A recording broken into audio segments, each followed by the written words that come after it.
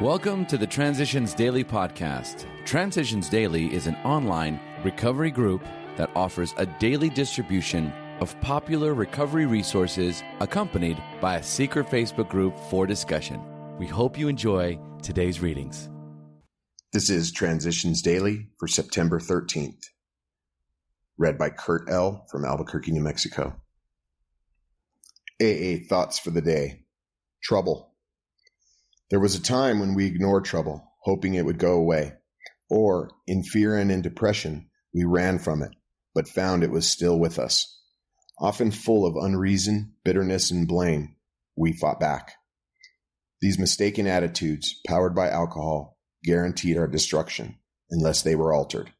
Then came AA. Here we learned that trouble was really a fact of life for everybody, a fact that had to be understood and dealt with. Surprisingly, we found that our troubles could, under God's grace, be converted into unimagined blessings. Bill W., letter 1966, as Bill sees it, page 110. Thought to consider. Through adversity, we find strength. Acronyms. Faith, facing all in trusting Him. Just for today. Popular. From When AA Came of Age. At this point, the Cleveland Plain Dealer ran a series of pieces that ushered in a new period for Alcoholics Anonymous, the era of mass production of sobriety. Elric B. Davis, a feature writer of deep understanding, was the author of a series of articles that were printed in the middle of the Plains Dealer's editorial page, and these were accompanied every 2 or 3 days by red-hot blasts from the editors themselves. In effect, the Plain Dealer was saying, Alcoholics Anonymous is good, and it works. Come and get it. The newspaper's switchboard was deluged.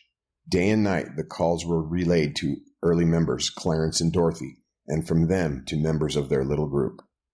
Alcoholics Anonymous Comes of Age, page 20. Daily Reflections. Repairing the damage. Good judgment, careful sense of timing, courage, and prudence. These are the qualities we shall need when we take step 9. 12 Steps and 12 Traditions, page 83. To make amends can be viewed 2 ways. First, that of repairing damage, for if I have damaged my neighbor's fence, I make amend. And that is a direct amend. The second way is by modifying my behavior. For if my actions have harmed someone, I make a daily effort to cause no further harm. I mend my ways. And that is an indirect amend. Which is the best approach? The only right approach, provided that I am causing no further harm in so doing, is to do both.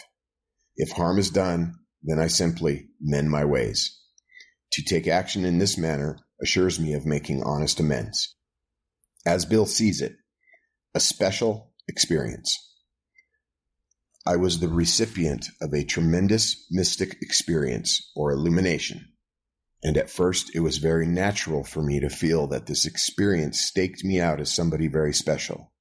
But as I now look back upon this tremendous event, I can only feel very grateful. It now seems clear that the only special features of my experience were its suddenness and the overwhelming and immediate conviction that it carried.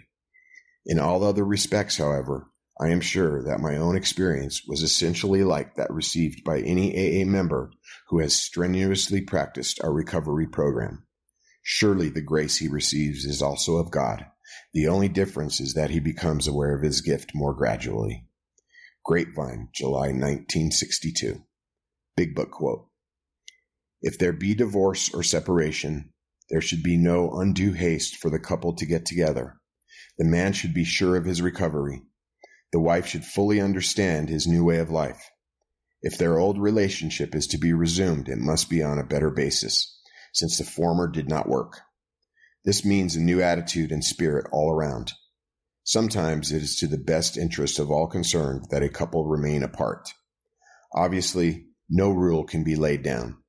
Let the alcoholic continue his program day by day. When the time for living together has come, it will be apparent to both parties.